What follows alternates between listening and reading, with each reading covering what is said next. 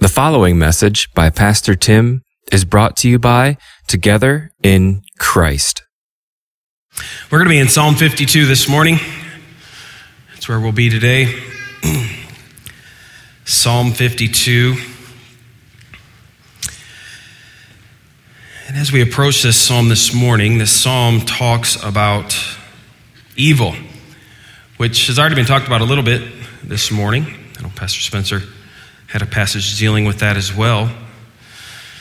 But dealing with evil people, or the evil one, the mighty man, the psalm will say at one point, I do not think throughout our history it has ever been hard to find people who seem to enjoy looking for answers apart from God or away from God.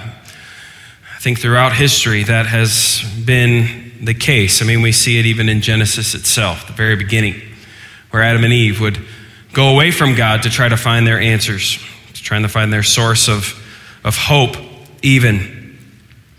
Oftentimes we will see people like this speak of God in a negative sense. They won't like him, they won't like his word, or maybe they'll like some aspects of him. Maybe they will enjoy some of the things that he says in his word, but there's other things that they don't, and so they will go against his word. Sometimes people that we might say are evil would even align themselves with God. They would say they are on God's side, and they might even say things that are somewhat biblical. You'll see the New Testament warns of people like this, but other times it is a stark contrast. It becomes very obvious very quick. Okay, they don't like God. They don't believe in God. They don't like anything of God. And we see these evil people. Many, like I said, would say today that evil's all around us, that it's everywhere. Some might even have a fear of sending their kids off to school because they say that that's evil. That's an evil place. The things that they are teaching are evil. Today we see on the news or we see on the internet, we see it all around us. Those who hate God, those who hate his truths, even parade this around to call it something that should be praised, that they go against his word. They brag about their success of going against God and being apart from God, and how they excel away from God, and how God must not be the answer because look at how well they are doing. Look how good they are doing. Look how happy they are. Look how fruitful they are. I'm sure if I were to ask you to think of people who are evil throughout history, maybe many names would come to your mind. Maybe some historical figures, maybe some personal figures, people that you've known. You'd say that person was definitely an evil person. But I think of one, historically, the first name that came to my mind was Emperor Nero, a long time ago, and the evil that he would do to Christians and to others. But today, as we approach this psalm, Psalm 52, there's another figure historically that I want us to remember, because this is probably, most likely, who David is speaking of, who David is talking about when he writes Psalm 52. And it's somebody who we've actually studied not too long ago when we were in 1 Samuel. In 1 Samuel chapter 21, we come upon a story of David fleeing from King Saul once again, and David ends up going to the temple, and he goes to a priest there. He goes into this place, and David kind of lies a little bit, says that Saul has sent him there on a journey, that he had to come in haste, and that him and his men are hungry, and they need something to eat. And so the priest tells him, the only thing we have is holy bread here. Have you guys kept yourself from women? Have you guys done all these things? And David said, yes, we have done this. And so the priest there gives him the food, gives him the bread. David then asks for weapons. He says, do you have any weapons here? Because the king asked for this so quickly, and I had to leave in such haste that I didn't have time to grab my sword. Do you have anything? And the priest tells him, well, actually, David, I don't know if you remember this, there was this person named Goliath that you killed. You remember that? David says, yes, I have his sword. His sword is here wrapped up. You can take that sword if you want. It's kind of an interesting story. But within these few verses, verse 1 through 9 of chapter 21, there's this verse thrown in there that seems to be suspicious and might seem like, why in the world is this there? And it tells us in that verse, it says, in hearing all of this was a man named Doeg, an Edomite, who was the head herdsman of King Saul. That's all it says. That's all we know, that there was a man named Doeg there. Well, later, if you go to the next chapter, what we have in 1 Samuel 22, 6 through 10, and also verses 17 through 19, is we have the reason why we were told that Doeg is there. And so I want to read this instead of summarizing it so that you can hear it. So beginning in verse 6, 1 Samuel 22, it says, Now Saul heard that David was discovered and the men who were with him. Saul was sitting at Gibeah under the tamarisk tree on the height of his spear in his hand, and all his servants were standing about him. And Saul said to his servants who stood about him, Hear now, people of Benjamin, will the son of Jesse give every one of you fields and vineyards? Will he make you all commanders of thousands and commanders of hundreds, that all of you have conspired against me? No one discloses to me when my son makes a covenant with the son of Jesse. None of you is sorry for me or discloses to me that my son has stirred up my servant against me to lie in wait as at this day. Then answered Doeg the Edomite, who stood by the servants of Saul, I saw the son of Jesse coming to Nob, to Ahimelech, the son of Ahitub, and he inquired of the Lord for him and gave him provisions and gave him the sword of Goliath the Philistine.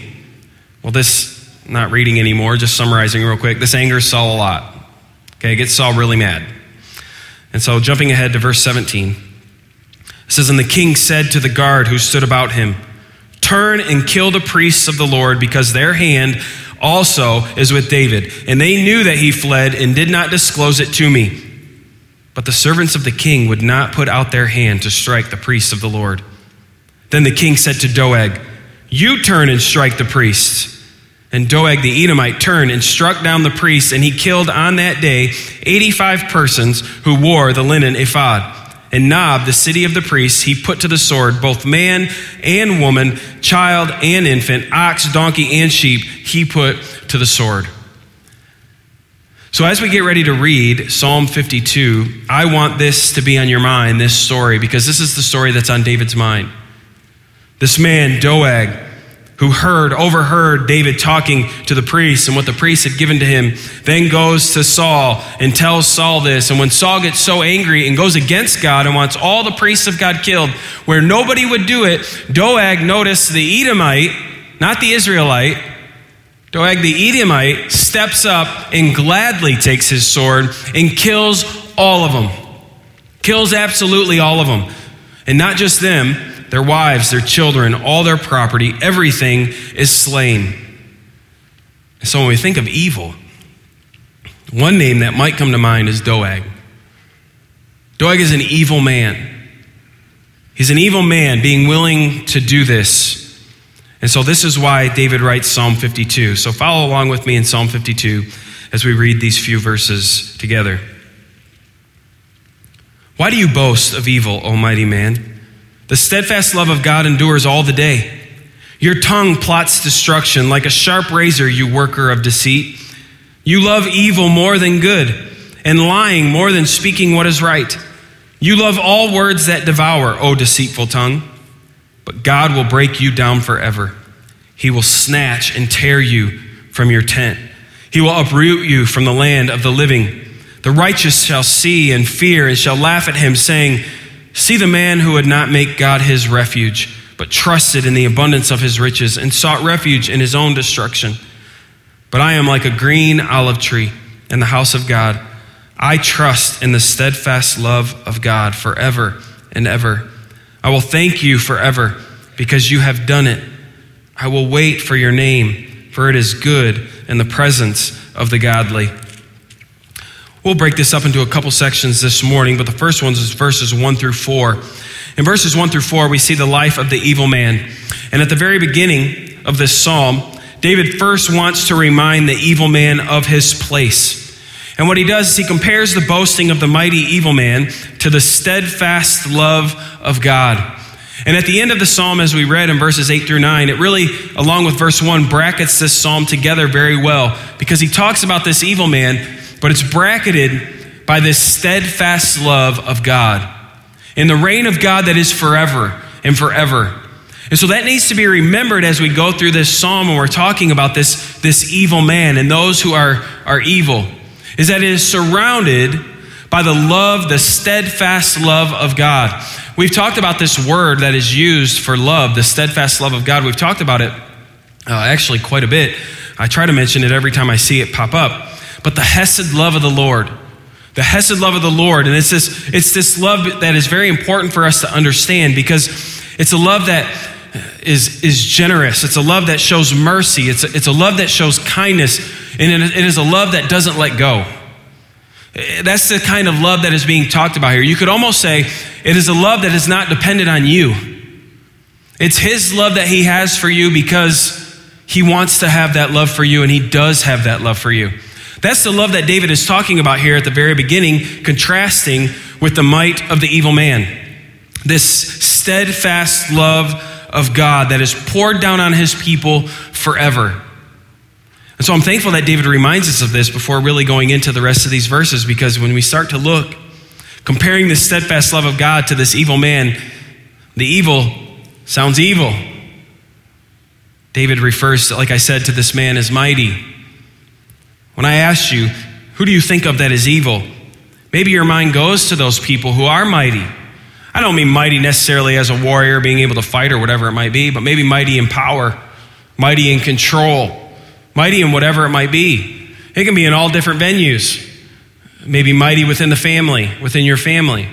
Has a lot of say, a lot of pull, but is evil in the way that they handle that. Mighty within our community, mighty even in the world, whatever you might think of.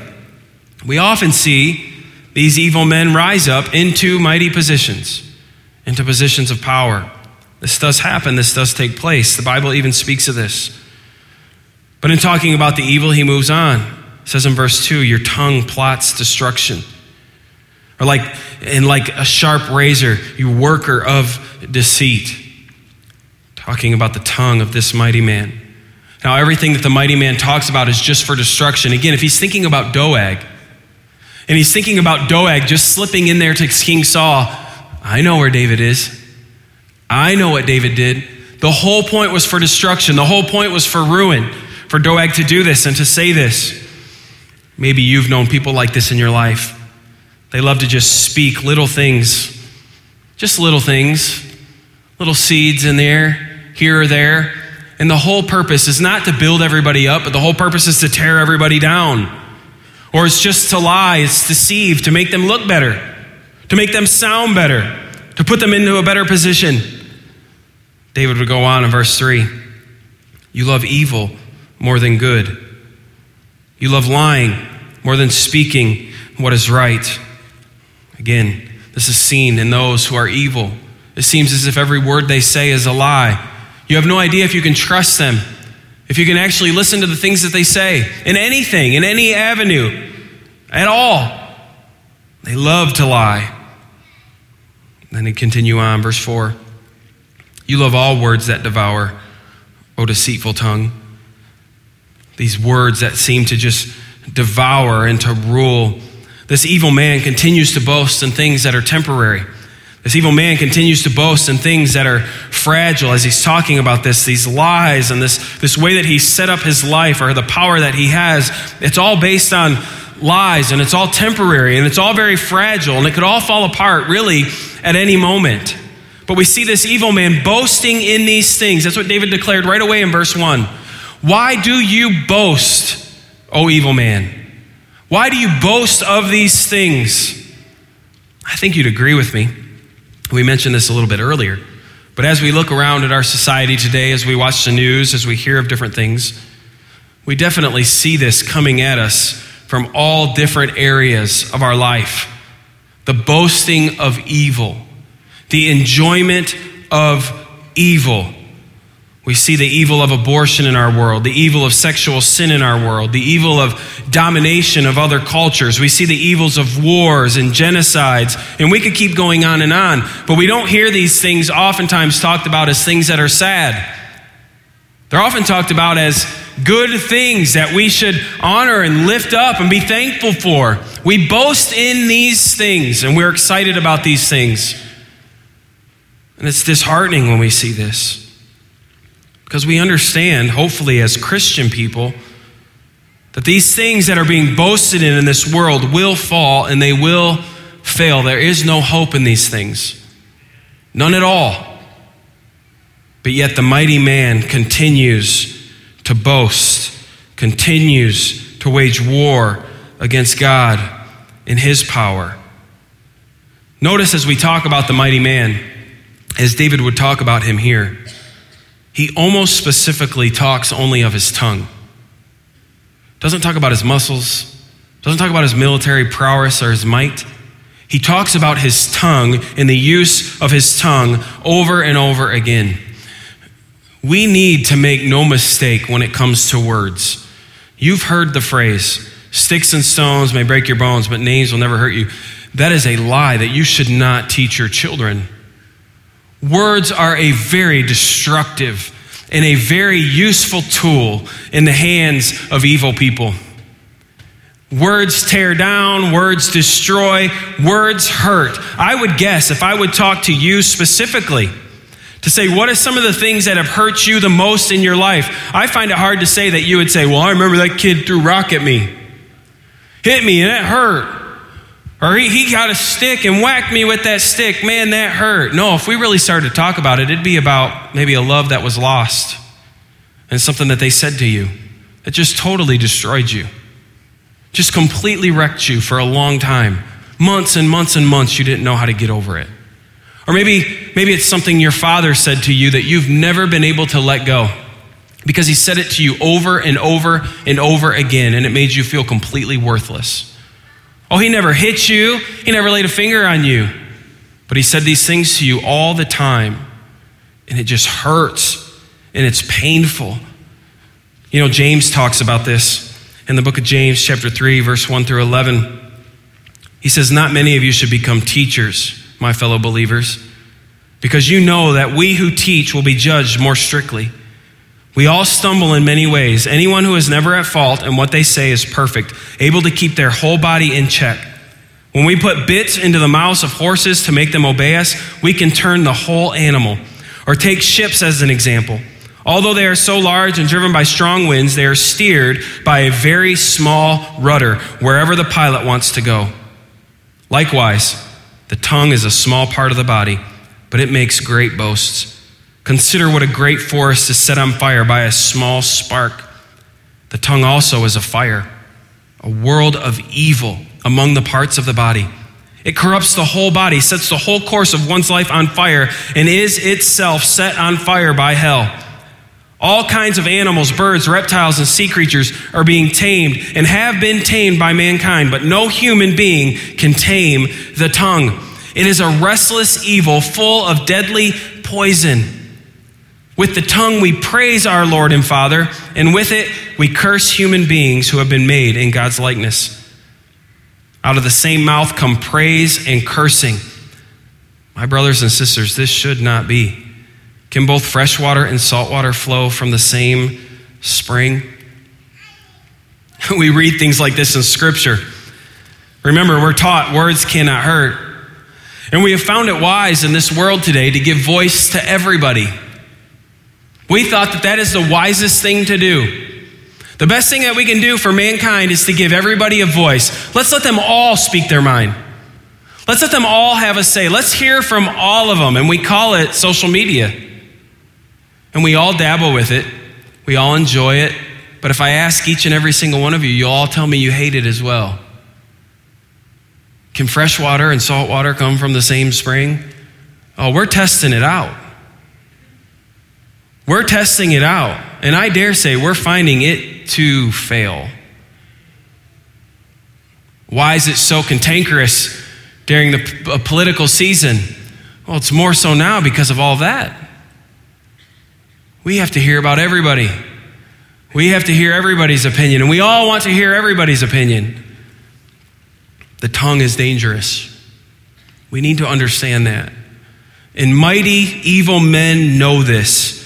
And they know how to use their tongue well, to slash like razors, to cut deep, to draw in, to confuse, to deceive, to distort.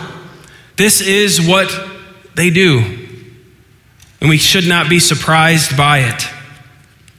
Wars have been fought. Why? Because of words that have not been said, or because of words that have been said.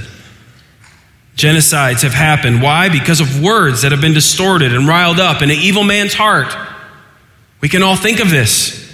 It was just yesterday morning I was watching, it was something about World War II. World War II in color, the third or whatever they have. I don't know. They got tons of them out there. It is in World War II in color. And just listening to Hitler's speeches. They were talking about his rise to power and to hear how emphatic he would speak. I have no idea what he was saying because it wasn't in English. But where he could go and take people is astonishing. But at the same time, it's predictable because God's word says words matter. And evil people use words. Families have been broken. Why? Not because of a fight, but oftentimes because of words or the lack of words that needed to be said. Most often when the evil people use their words, they declare justice. They declare truth. They say this is how it should be done. This is what needs to happen. They speak of the greater good and things, and they try to persuade people to believe in the lies that will eventually only lead not only themselves, but all other people into the pit. They're leading to a place of no hope. Sometimes we see these mighty men and it seems like what they bring into this country, what they bring into other countries, what they bring into our home, what they bring into our workplace, it seems like what they're bringing in is peace. It seems like they're bringing in prosperity or even rest as a result of the things that they're saying. But in the end, this just simply is not true. Look at verse 5. But God will break you down forever. He will snatch and tear you from your tent. He will uproot you from the land of the living. If verses 1 through 4 describe the life of the evil man, this verse here describes the result of the evil man's life. That's what we see here in verse 5. The temporary power of the evil man is going to be broken and will be broken. And in fact, we often see this during our lifetime. We have seen this during our lifetime. The God of steadfast love will make sure that justice reigns. The one who thought he was so mighty, the one who was so proud, the one who had so much power, in an instant, at the hand of God, that goes away. And this happens forever. This happens forever compared to the evil man's reign, which is tiny. Notice how David uses some phrases here that are very important. He says he will snatch and tear you from your tent. Now, this could even be seen as like a backhanded compliment because he's telling the mighty man, first of all, you live in a tent, not a home. And you think you're so mighty. You think you have all this stuff in place, but you don't even have a house. You have a tent, and you can't even hold on to your tent because God takes you from your tent and tears you away from it. This image here of God dragging away the evil man away from this sad, piddly little tent where he found his home to be. He has it no longer. Torn away from it. Dragged away because of the steadfast love of God. His once mighty palace torn to rubble. So I was studying this, I couldn't help but think of the images that we saw. I don't know how long ago it was. I guess I should have looked it up. But with Saddam Hussein. He had all those palaces, all these things. And where is he found on his last day? He's found in a hole. And he's dragged out of the hole. He's dragged out of that hole. He's built all of this thing up. He thought he was so secure. And just in an instant, he was snatched. It was gone. It's done. It's over. This is what happens to the evil man. This is the picture that we have here.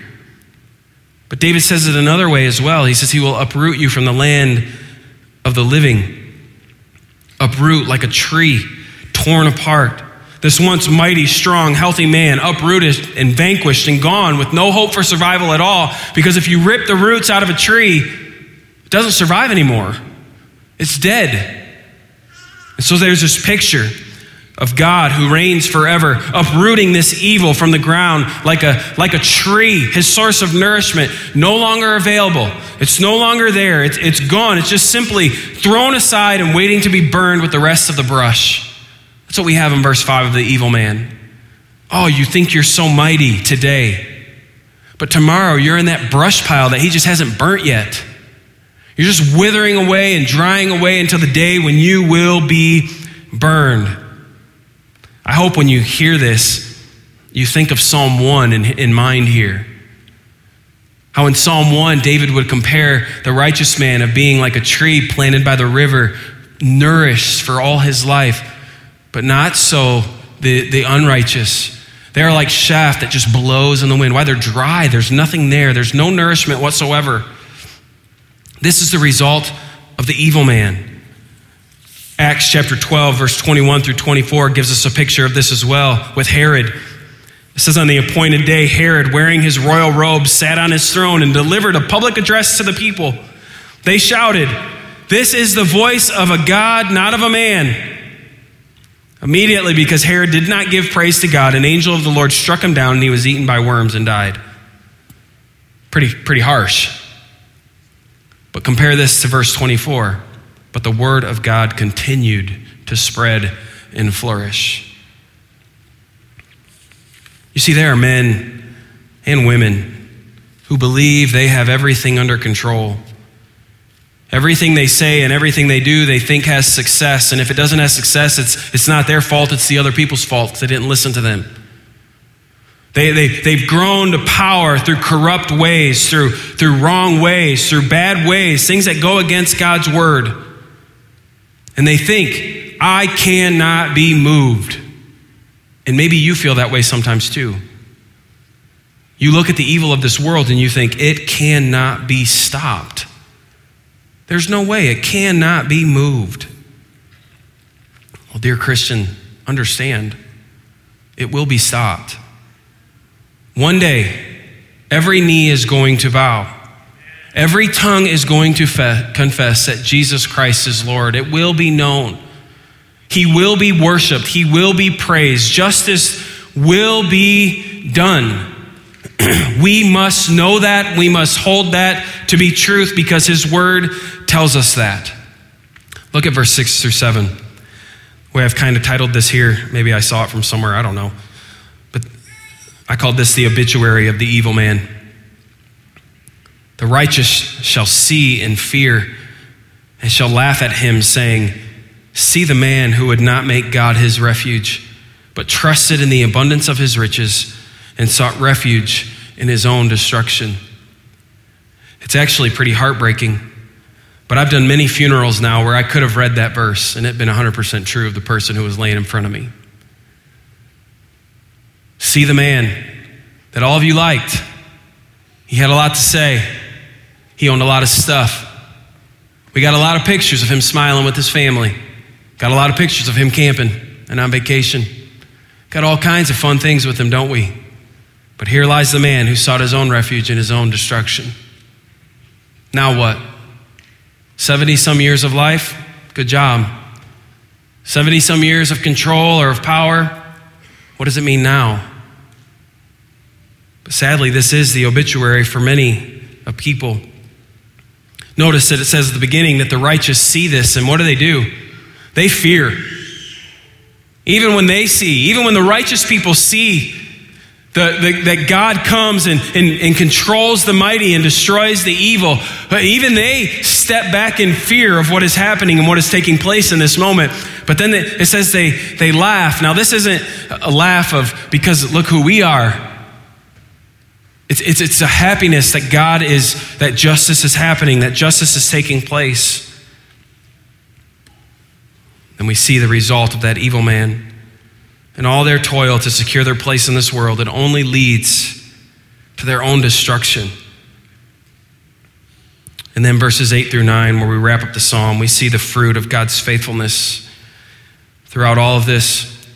As David would say, but I am like a green olive tree in the house of God. I trust in the steadfast love of God forever and ever. I will thank you forever because you have done it.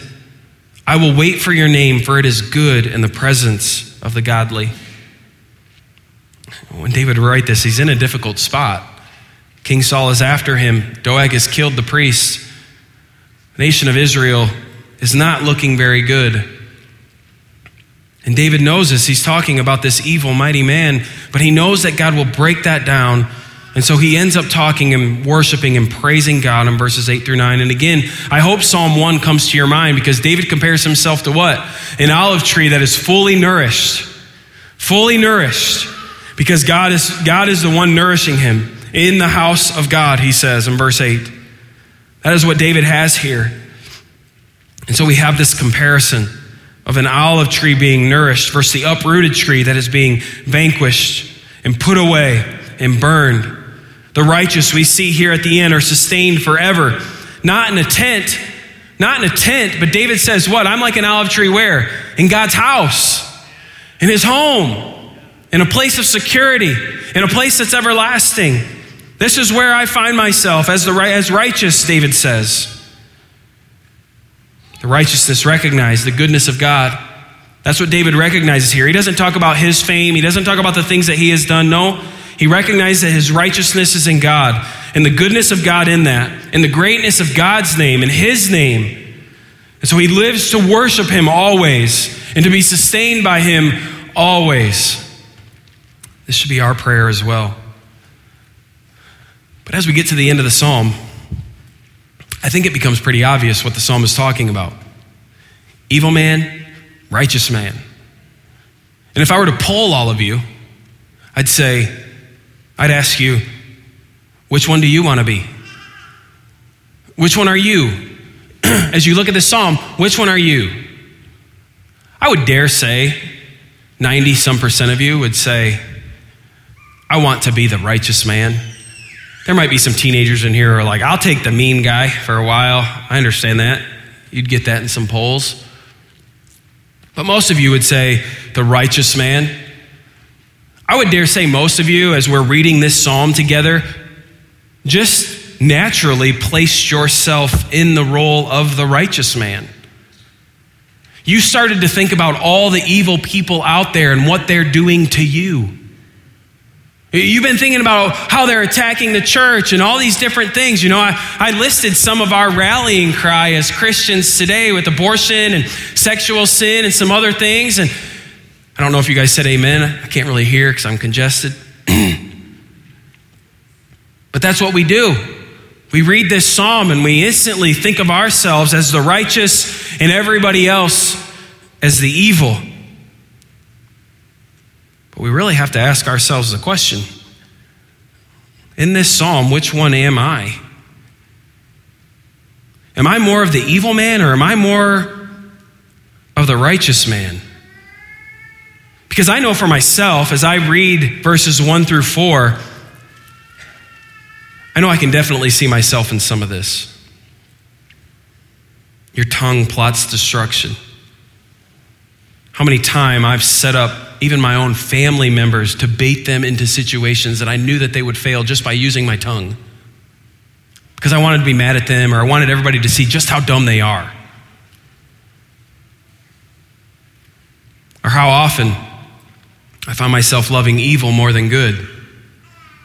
Honestly thinking, those sinners might have it better because they don't even feel bad about the things they're doing. They can just go do that and enjoy their life. Maybe that is better. You love words that devour. Don't you love just getting somebody with words? Maybe it's just me. There's nothing better than proving my wife wrong. Oh my gosh, you kidding me? Sadly, my daughter has the same quality as me. She said, I'm not arguing with you. I'm just showing you you're wrong. I'm trying to help you, she would say. That's so me. It's exactly what I say. It's exactly how I live at times. Why do I do that? I love devouring them up. I love showing you how smart I am. I love showing you how right I really am all the time. And so it doesn't take me very long as I read this passage. When I really read it and try to compare myself to it, it doesn't take me very long to understand. I think I'm the evil man. Honestly, if I take all my good things and all my bad things, According to Psalm 52, I think David's talking about me. I'm no Doeg. I've never took a sword and killed a bunch of people. I haven't done that. I'm no Emperor Nero. I've never done the things that he's done. You can name any other evil person that you can think of in this world. I probably don't match them. But when I look in God's word and I read passages like Romans chapter 3, verse 10, it tells me there is no one righteous, not even one. I start to then ask, well, then I'm definitely not the righteous person in this psalm because there's nobody righteous, not even one. I might not be as evil as Doeg. I might not have a heart of stone like Hitler. But according to God's word, I'm definitely not the righteous man because there is nobody righteous, no, not one. Jesus would say in Matthew chapter 5, verse 20, he says, "For I tell you that unless your righteousness surpasses that of the Pharisees and the teachers of the law, you will certainly not enter the kingdom of heaven." Well, when I study about the Pharisees and the teachers of the law, I don't even come close to their righteousness. There's no way. And I think that was the point of what Jesus was saying. And so we have to be careful when we read Psalm 52, because some of us might want to put that up on a banner like that's our flag that we can wave around and say, see, we are the righteous. You people need to listen up. But I understand, no, I must be the evil one. So where does that leave us? What does that mean? There must be no hope. Where can we find this hope? Well, the Sunday school answer is very easy. Our hope is Christ. Our hope is Jesus. Because in 2 Corinthians chapter 5, verse 21, we see a very pivotal verse that helps us so that we can actually raise up Psalm 52 as a rallying cry. 2 Corinthians 5:21 says, God made him who had no sin to be sin for us, so that in him we might become the righteousness of God. You see, the good news this morning is there actually is a way to be righteous. And it's not by me telling you this morning, today I want you to go out and do these 10 things. And if you accomplish these 10 things, you will be righteous. God will love you. God will sustain you. His steadfast love will be with you forever. You just got to do these things to be righteous. I don't have to do that today. And I'm glad, because you couldn't do it. I could give you one thing to do and you'd fail it. You just wouldn't be able to do it. Go control your tongue this week. Don't speak bad to people. Just do it. You'd all fail, and I would too. But that's not how we become righteous. The Bible tells us here in 2 Corinthians that the way that I become righteous is that I trust by faith that Jesus is this person that 2 Corinthians 5:21 is talking about. That God has made him to be sin for me, so that in his death on the cross, his burial, and his resurrection, what has happened is now God, when he sees Tim, no longer sees Tim's unrighteousness, Tim's filthiness, or Tim's sin. What God now sees is he sees the perfection and the payment that has been paid by his son, Jesus. And that's what he sees. And because of that, and that alone, Tim is righteous. It's only because of that where I can read Psalm 52 and really pray honestly to God, God, please let that day come today when you vanquish the evil mighty man. Because I can be assured that's not me, because Christ has satisfied that for me. That is the only way. If today in this room you are hoping in something else other than Christ, anything else other than Christ, in your good deeds, in your past, in your parents' past, you're like, well, my grandpa was a pastor. If you're trusting in anything like that, well, I'm from the South. If you're trusting in that, whatever it might be, if you're trusting in anything other than Christ, your prayer should easily be, God, please don't let Psalm 52 happen today. I'm not ready. I'm going to be destroyed. And that's just the truth of the matter. Apart from Christ, there is no hope. Apart from Christ, there is no righteousness. But thanks and praise be to God, we can be made righteous in him. And praise God, many of you have been. Many of you have been. You know God has saved you by his grace. You remember it back in 1812 when it happened. You remember it. God saved me. I'm not perfect, but he continues to work in my life. I see evidence of it. I see his discipline in my life. I know that his steadfast love sustains me always. Praise God if that's your testimony. Praise God. But I just know there's people here today that's not. You've never trusted in Christ for the salvation, for your salvation. You've never trusted in Christ for the forgiveness of your sins. You continue to try to do it on your own. You continue to beat yourself up. You continue to live in shame, in guilt, in destruction. And listen, it only leads to verse 7. It only leads to your own destruction. Trying to find refuge in yourself or in somebody else, it only leads to destruction. Jesus is the only way. The only way. And I understand that can be hard to understand. I went to dinner this week with a member here and one of his buddies, and one of his buddies was not of our faith. And just trying to talk to that person about faith was very difficult. This person obviously believed in a works-based salvation. Be good to parents, be good to people, God will be good to you. And he said a statement at one point. This guy was hard to talk to. He didn't really want to hear from us too much. We just more or less listened. But he said something at one point that I hope he comes to understand was completely damning to himself. He said, I fully believe that one day God will judge me exactly how I judge other people. Really? That's how you want to be judged? Is that really how you want to enter before you face God? Well, I know he's going to treat me like I've treated other people, because I know if that's me, I'm in trouble. I often think people should be perfect. I think they should get their food to me before I even order. And it should be hot and ready to go. I think everybody who drives should drive just like me and get out of my way. Do I really want to say, God, go ahead and judge me how I've judged everybody else? That's perfectly fair.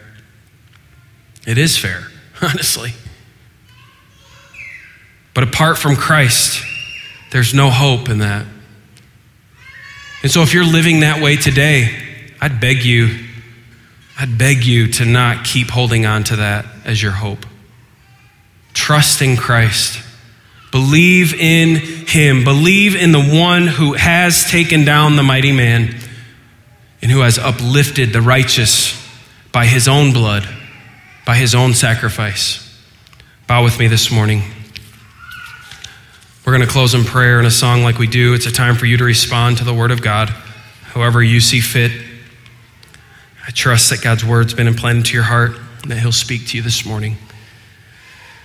God, I thank you for justice.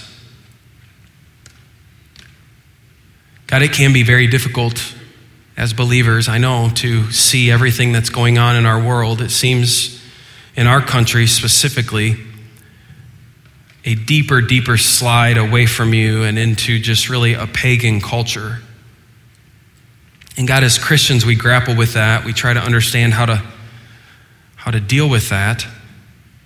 But God, help us to remember we're not the first ones to go through something like this. Paul did not live in a Christian culture. Many Christians before us did not live in a Christian culture. But yet you still had your steadfast love in their life. You were still faithful. As that verse said in Acts that I read a moment ago, your word still goes forth. So God, help us to stay true to your word. Help us to remain faithful as you are faithful to us. Help us to love people in a way that helps them to see your truths. Help us to be willing to share the truth of your word and your gospel with a lost world. And we pray, God, that you then would work, that we would see you work in their heart and in their lives. And God, sometimes that takes years and years and years in an individual's life. So help us to be patient. Help us continue just to be faithful, loving, and kind, even when that's not shown back to us. God, we do look forward to the day when the mighty man, the evil, is vanquished from this world and it's gone. When we get to spend eternity with you forever, with no more hurting, no more suffering, no more pain. God, we look forward to that day. We pray that that day would come very soon. But God, in the meantime, we want to continue worshiping you, honoring you, doing everything we can to be the people you would have us be. So God, now help us to respond to your word how we should, we ask in Jesus' name. Amen. Let's stand together. Let's sing. You have been listening to a message by Pastor Tim from Together in Christ. This content has been provided to you by Monroe Missionary Baptist Church. For more information, visit us online at mmbconline.org.